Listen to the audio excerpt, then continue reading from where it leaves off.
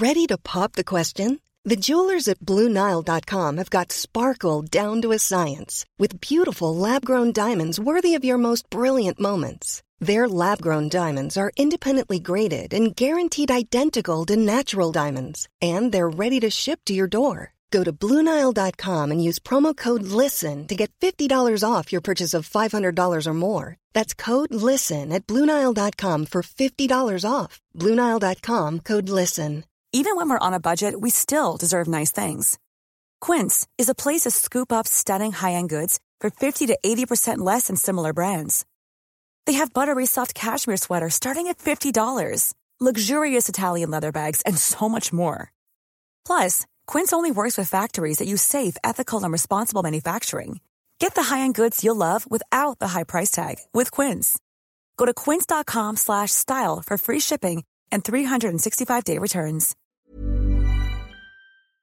Welcome to the Julia Hartley-Brewer Coronavirus Update. If you're in lockdown, just like me, don't worry. I've put together some of the best bits from my Talk Radio Breakfast show into this daily podcast, so you won't miss any of the day's biggest coronavirus updates. Enjoy and stay safe. Online, on DAB, and on the Talk Radio app. Talk Radio. First up, though, let's talk to the Business Secretary, Alok Sharma, who joins me right now. Good morning to you. Morning, Julia. Good morning. Big changes today in terms of people coming out of their homes, in terms of people who've been shielding, primary schools going back for 3 years. A lot of virologists, a lot of experts, though, are saying this is happening too quickly, it's happening too soon, and it's happening before we've got Test and Trace completely up and running. The app we haven't seen sight or seen or heard of, and we haven't got the testing capacity right now. Why is the government going ahead with these changes to lockdown when you haven't got in place the things you promised would be in place before we ease lockdown? Well, Julia, I'll come back to the points about what is in place. But what I would say to you is that the measures that we announced are very cautious. They are phased. They are modest. And that's absolutely right and proper. We want to make sure that we relax restrictions in a very sort of phased manner.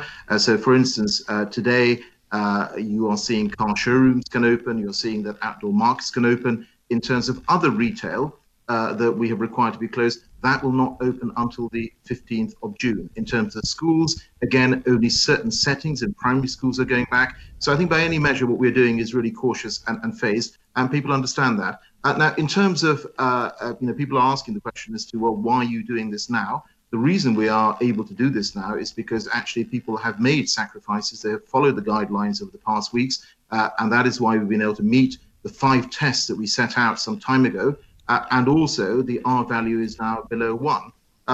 In terms of testing, we've got capacity at over 200,000 a day, and in fact the test and trace system has been up and running since Thursday. We've got 25,000 people who are involved in that process, 6,000 of those clinicians, and they're able in a day to trace the contacts of 10,000 people. So the system is in place. We're doing this in a really cautious way because we understand this is a sensitive time. And the last thing any of us wants is for the infection rate to grow, to have a second peak. That would absolutely dent public confidence and, of course, confidence in business as well. OK. Look, I think everybody will agree on that. We all want to come out of lockdown as soon as we can, and we all want to make sure we minimise death. However, you're coming out of lockdown at a time when, when we went into lockdown, there were 700 confirmed cases a day at the start. Today, there are 2,000. We haven't got test and trace up and running. 200,000 capacity is all very well, but that includes 40,000 antibody test capacity that haven't been carried out. People aren't always getting their results. Certainly not within 24 hours and even 48 hours sometimes. The reason why other countries around Europe that have been able to come out of lockdown and reopen schools and is because they've got their test and trace systems in place. We were promised mid-May an app, mid-May all those contract traces in place. Numerous people have had problems with that since it started on Friday, and there is still no app. We don't have in place the very measures that your government said would need to be in place before we ease the lockdown. Well, Julia, Test and Trace is up and running. It's been up and running since Thursday. I do understand that there were some issues with logging in, but the system, continued to operate. It is operating now. We will be setting out later on this week the figures in terms of number of people being contacted and traced throughout that process. So that is up and running. And in terms of testing, I mean, I remember coming on your program some weeks ago, and we have come on leaps and bounds in terms of the testing regime. So we've got 150,000 testing centres out there, including mobile testing. As you said, there are antibody tests as well, and anyone who has symptoms is able in England to go and get a test right now. So we do think that the measures we have in place are proportionate. The lifting that we're doing is proportionate. And it's been very clear from the Scientific Advisory Group on Emergencies, which is advising the government, who've always said that we should do this in a cautious way. We are doing this in a cautious way. And they've also said that so long as people show good compliance with the guidelines that are in place now, and the test and trace system is up and running, which it is, then it is likely that the R value will stay below 1, which is what we all want. But numerous people who are involved in this test and trace who've been signed up to be tracers, they haven't been able to access training, they're saying. They haven't been able to log on. Even Dido Harding, the woman in charge of the whole darn thing, says it won't be fully functioning until the end of this month. It was supposed to be in place, fully functioning 2 weeks ago. I mean, it's not me saying it, I'm not an expert, but the people who are in charge of the darn thing say it's not up and running fully, and yet you want people to feel safe coming out of their homes, going back to work, sending their children back to school. You have to understand why a lot of people are very wary. No, look, I do understand when it comes to children, for instance, that every parent wants to make sure their child is safe in a school setting. And by the way, Julie, it's worth pointing out that 80% of schools have been open and operating, and I want to thank all the teachers who have been supporting vulnerable children, supporting the children of critical workers throughout this whole period. But again, we've been very clear that we need to make sure schools are safe places to return to. That is why we've published guidance where we've talked about the need for smaller class sizes. We've said there need to be sort of staggered breaks, staggered drop-off and pick-up, more cleaning, more hand washing. I mean, all of these measures are designed to make sure that we keep children safe. And actually, as business secretary, if I can just say that, we have taken a very similar approach to the workplace. So I have worked, and my team has worked very closely with businesses, business representative organizations, and trade unions to make sure that we have guidance in place for different work settings so that people can feel confident about coming back to work and they can be sure that actually they're coming back to a safe environment. Okay, just finally, and I know you have to go, but Alexandra, there has been an issue with self-employed. Last week, your colleague Rishi Sunak, the Chancellor, announced that the help for the self-employed was going to end in August, while for the employed it goes all the way to October. And more than 3 million people are ineligible for the self-employed help scheme anyway, because they've run limited companies and the like. Has there been enough help for those people who've frankly got off their backside, set up businesses, created jobs for themselves and for others, and not and far less help for them than for people who are employees? Well, look, I mean, I if you look at all the measures that we've set out, I think it is pretty unprecedented, Julian, and by any international comparison is incredibly favourable. So yes, you're talking about the self-employed scheme. You're talking about the furlough scheme, where a generous tapering regime is now being introduced. You're talking about grants, almost over £12 billion of grants being made available to businesses. You're talking about loans, bounce back loans, for instance, available for small businesses, which are now tune of around £18 billion of loans that have been made available. So there is a lot of support out there for people. But the Chancellor's been very upfront about this, and I want to be very upfront, is that we are not going to be able to save every job and every business. What I can tell you is that if we hadn't taken the measures that we have done, we would be in a far worse position. We've now preserved jobs so that when we have this bounce back post the pandemic, businesses are able to come back. And that's precisely why we put in place, the pretty generous measures that we have done. Online, on DAB, and on the Talk Radio app. Talk Radio. Mother's Day is around the corner. Find the perfect gift for the mom in your life with a stunning piece of jewelry from Blue Nile. From timeless pearls to dazzling gemstones, Blue Nile has something she'll adore. Need it fast? Most items can ship overnight. Plus, enjoy guaranteed free shipping and returns. Don't miss our special Mother's Day deals. Save big on the season's most beautiful trends. For a limited time, get up to 50% off by going to BlueNile.com. That's BlueNile.com. Ryan Reynolds here from Mint Mobile. With the price of just about everything going up during inflation, we thought we'd bring our prices down. So to help us, we brought in a reverse auctioneer, which is apparently a thing. Mint Mobile Unlimited Premium Wireless. How to get 30, 30, bit to get 30, bit to get 20, 20, 20, bit to get 20, 20, bit to get 15, 15, 15, 15, just $15 a month? Sold! Give it a try at mintmobile.com/switch. $45 up front for 3 months plus taxes and fees. Promo rate for new customers for limited time. Unlimited more than 40 gigabytes per month. Slows full terms at mintmobile.com. Hey, it's Danny Pellegrino from Everything Iconic. Ready to upgrade your style game without blowing your budget? Check out Quince. They've got all the good stuff, shirts and polos, activewear, and fine leather goods, all at 50 to 80% less than other high-end brands. And the best part? They're all about safe, ethical, and responsible manufacturing. Get that luxury vibe without the luxury price tag. Hit up quince.com/upgrade for free shipping and 365-day returns on your next order. That's quince.com/upgrade. Online, on DAB, and on the Talk Radio app. Talk Radio. Baroness Nicky Morgan is a former Education Secretary and joins us right now. Good morning to you. Good morning, Julia. Good morning. It's interesting, the headline of the BBC today saying parents are wary of sending their children back to school, but the polling seems to show half of parents are desperate to get their kids back to school and half of parents are wary. Should parents be wary? Would you be sending your kids back to school now if they were eligible for those years? I would, yes, but unfortunately not in the right year. I think, of course, parents are going to be nervous and staff are going to be nervous as well. School is obviously going to look a bit different. Only 3 years going back. Primary years going back today anyway. But I think it is the right thing. I think it is the right thing to do. And Alok Sharma was just saying, of course, there are, schools, I think 80% of schools across the country have already been open throughout this crisis in order to educate the children of key workers. But I think it's very important, particularly for children leaving primary school, that the ability to say, goodbye and to have a smooth transition to secondary, which is going to be obviously a bit different anyway.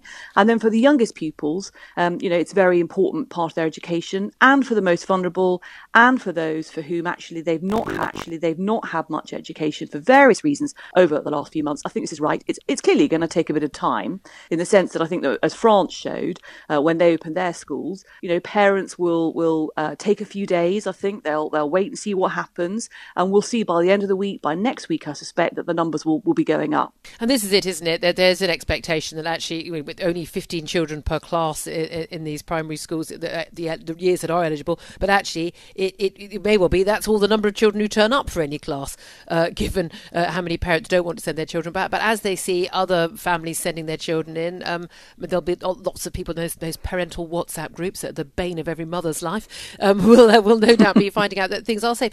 I mean, the key thing is that it's pretty much the safest place for children to be is in a classroom, but there is a concern about particularly young children, 5-6-year-olds, being able to socially distance. And a lot of parents and teachers unions are saying we don't understand why these years have come back. Why not just the older years? What's the reasoning for that? Well, I think it's partly that it's the years, and we're going to see this with secondary as well. It's those years, particularly obviously year one, who are going to have tests next year, and reception, that transition from reception into year one again is important, and it's the building blocks of education are formed right at the start in that reception in that year one, that confidence in terms of reading and writing and everything else.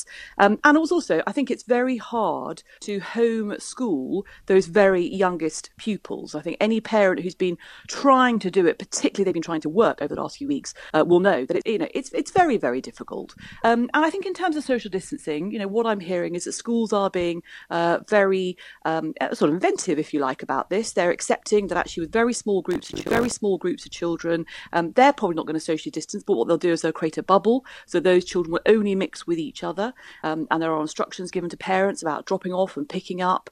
And schools have really been thinking about this a lot, I think probably almost since lockdown, as to how they would do it, depending on what the rules are. And I think it is right. This cautious, phased approach is right.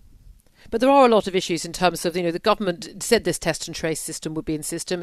Say in Germany or Denmark, you've been absolutely brilliant at this. One child gets ill, the whole school is tested and closed if necessary. But we simply are not up to scratch, up to speed with any of that. But also schools haven't been given enough time to plan. And as much as I tend to disagree with Mary Bowstead of the National Education Union on pretty much everything in life, as she points out, the government has failed its own guidelines. They've not given enough time for schools to plan. Talking to a trustee of a group of academy schools, saying that the list of things that have to be checked and checklisted off is over 500 in terms of what has to be done in schools. They are perhaps and they've changed the rules dozens of times as well. They've not made it easy for schools, for the head teachers and the teachers who do want to come back, have they? Well, look, I think this is going to be, in a way, the new situation for all of us, whether you're talking about schools reopening or businesses reopening, having to do risk assessments, which actually, to be fair, I think certainly that the guidance that the government's tried to put in place actually is trying to be as reasonable and practicable as possible. But it is right that we all have to think about how we're going to manage social distancing and how we're going to make sure there's enough hand sanitizer and all that sort of thing, where children are going to eat, for example, how they're going to play at break time and everything else.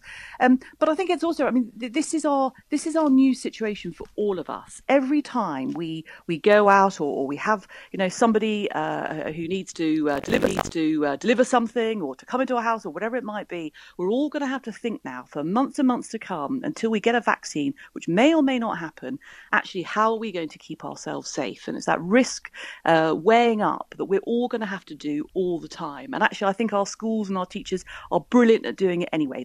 They worry about the safety of their pupils each and every day. This is a different kind of risk and safety to worry about. But that's why I think going back in this phased approach is good, because it gives everyone a chance to test out the rules, to see what works, to see what doesn't.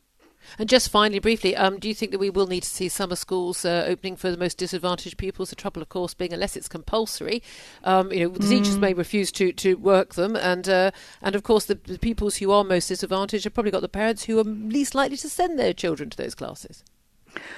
Well, I think that many schools already do this, and there are some fabulous education charities as well who will do this. So again, I'm sure they're thinking very hard. I think if it's possible to do, it would be great, because I suspect there are some children really in need of education and support who have missed out over the last few months. But again, I think probably the thing to do is to see what happens in the next few weeks as schools reopen, and then everyone can start to work out what we might need to do in terms of encouragement. You're right, there are going to be some families for whom it's not priority, but I think many families will really welcome, particularly given there's no summer holidays for most of us, that actually the ability for children to be somewhere where they're being both educated but also looked after would come, I suspect, as something very welcome to many working parents.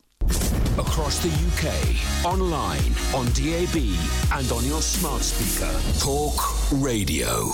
2.2 million people who've been shielded have been advised not to leave their homes or have any contact with anyone outside their households for the last 10 weeks. Can today, on government advice, be allowed to meet with one other person, only outdoors, maintaining that 2-metre distancing, and actually leave their homes. But many are saying that actually, is it really safe for them to come out just at a time when other people are able to send their children back to primary school, and also more people obviously meeting up with other households in groups of up to 6 in England today. In Scotland, of course, it started on Friday, not yet in Wales. But Baroness Ros Altman joins us now. She's the former Pensions Minister. Good morning to you. Good morning, Julia. Good morning. I've been very intrigued by how this has been couched as a sort of, people may now leave their homes. Now, this was only ever advice, was it not? There was no legal requirement any greater on the 2.2 million shielded piece of people than on you and me who were taking, obeying the lockdown rules. But they have been told that it is safe for them to now leave their homes and meet one other person outdoors, still maintaining social distancing. But is it wise for them to do that? Well, quite honestly, Julia, I think that people should be trusted to do what they think is right for them. They know the risks. Everybody knows the sort of risks we're facing now, and government guidelines are one thing. But, if somebody's shielding because they're not well, then they will make an informed decision for themselves as to what risk they take. If they're desperate to see family or friends, how can the government really think in a democracy that it is entitled to forbid them to do so? Yes, I mean, that's the thing, isn't it? And certainly with my elderly relatives, people very early on saying, right, I'm absolutely going to be really careful, I'm going to shield over 70s and the like, and then feeling that life really was unbearable and was not worth living, and that actually the cost of taking zero risk was too great for their mental health and their general happiness, and deciding that actually they would, go out for walks, and they would, go to the supermarket, and lots of the people I know who have been trying to shield themselves very carefully, but they are taking what they consider to be calculated risks with their health, but in something within their own control, they felt. Exactly. And, I think we are in danger of straying into territory that democracies shouldn't normally be in, where a government thinks that it is entitled to decide exactly how and when you leave your own home, who you see, and in what circumstances.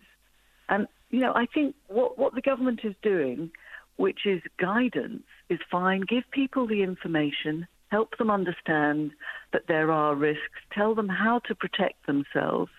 But at the end of the day, many people's mental well-being, emotional well-being, and even physical well-being often depends on being able to go out and about and feel that you are part of society. We don't all live in big homes. Many people are living in small flats. Some of us are more gregarious than others. Some of us are living totally alone and need that interaction with other people. What also I think has been difficult, Julia, is the government's guideline that suggests everyone over age 70, regardless of their health, is somehow vulnerable or weak or frail. And that is something that I think is very dangerous too. We have to give people information and recognize that regardless of your age, it's your health that makes the difference as to whether you will survive if you do catch this horrible virus. But leave it to people to make their own judgments. I'm hearing stories of over 70s being denied the right to work and even turned away from their normal volunteering, as if somehow they are pariahs in society or unable to mix in the same way as everybody else, even when they're fit and healthy. And many over 70s are fitter and healthier than younger people in their 40s and 50s who have health conditions. And this is it, isn't it? It's there should be full information, and people told, look, here are the reasons why we believe you are at higher risk, and why we believe you should be, as medics and the government advising on that medical advice, that you should be shielding yourself. But then ultimately, it should be a decision within the general lockdown rules. Obviously, everyone has to obey those. Exactly. For people to make those own decisions. But again, this is this idea, isn't it, that keeping people alive is the only thing. But we know that keeping people alive with a quality of life is crucial. We know. I mean, only a year or two ago, we were talking an awful lot on the radio and the television about the cost of loneliness, and how the lack of human contact and lack of human relationships actually kills old people. It is something that means people will live a shorter life. That's exactly how I see it as well, Julia. It's not just about keeping people alive because they didn't catch COVID. There are so many other things that people can die of due to being isolated, due to being in lockdown. If you are sitting at home all day, you're more likely to have a stroke. If you are sitting at home and immobile, you may find that you can't walk, or in future you might be impaired, or suicides will increase. There are so many ways in which lockdown is life-threatening to some people. I'm not saying to everybody, but even those who are aware that their mental well-being is slipping have been, if you like, told they shouldn't go out when they might know that is what they actually need. So, I think we're hearing 2.4 million cancer tests have been put off. Tens of thousands of people with cancer have not had their treatment. So it's not just a question of keeping people safe from COVID. We need to look at things in a broader perspective. And I think we should be aware that in a democracy, people take decisions that are risky every day when they go out. Yeah. People who cycle to work, they know that on a busy road, if they're cycling, there's a chance that they might have an accident or be killed. But they take that risk, calculated, try to be careful, and do their utmost to keep themselves healthy. But at the end of the day, you know, I think this idea that there are certain people that the government should require not to mix with others in society is a very dangerous one. Online, on DAB, and on the Talk Radio app. Talk Radio. Thanks for listening to today's Julia Hartley-Brewer Coronavirus Update. Please don't forget to like, comment, and most importantly, subscribe. And you can catch me live on the Talk Radio Breakfast Show every weekday from 6:30 till 10. Normally, being a little extra can be a bit much. But when it comes to healthcare, it pays to be extra. And United Healthcare makes it easy with Health Protector Guard fixed indemnity insurance plans. Underwritten by Golden Rule Insurance Company, they supplement your primary plan, helping you manage out-of-pocket costs without the usual requirements and restrictions like deductibles and enrollment periods. So when it comes to covering your medical bills, you can feel good about being a little extra. Visit UH1.com to find the Health Protector Guard plan for you.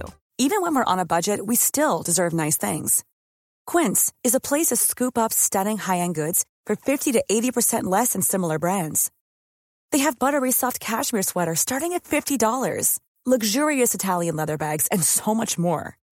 Plus, Quince only works with factories that use safe, ethical, and responsible manufacturing. Get the high-end goods you'll love without the high price tag with Quince. Go to quince.com/style for free shipping and 365-day returns.